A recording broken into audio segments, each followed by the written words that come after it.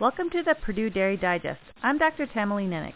In this installment of the Dairy Digest, we are on location at the Indiana Livestock Forage and Grain Forum with Dr. Mike Brook, an associate professor from Kansas State University. Today, Dr. Brook will be talking about feed shrink on the dairy.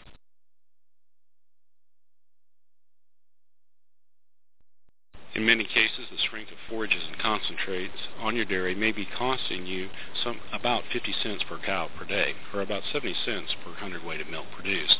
While we will never get feed shrink to zero, there's a lot we can do to improve where we're at today. In today's economic environment, every cent is important to the bottom line. So where should we start looking for the savings? Well, probably go out and start with looking at your wet forages. If you feed corn silage or haylage, see if you can answer the following question. How much forage do you harvest that never gets to the cows?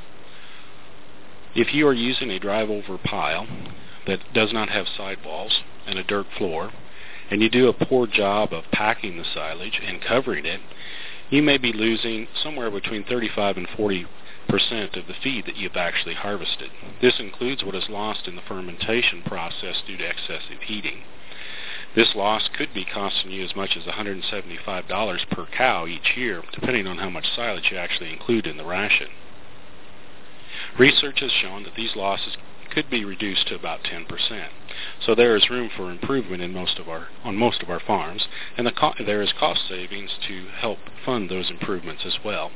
Second, look for losses associated with commodities. Wet commodities can shrink 15 to 20%, depending on the length of storage and the type of storage that they're exposed to. Even with dry commodities stored in open front commodity sheds, you can have huge losses due to wind, and in some cases this can exceed 10% of the feed delivered. Often this cost is not realized because feed shrink is never actually measured on the dairy.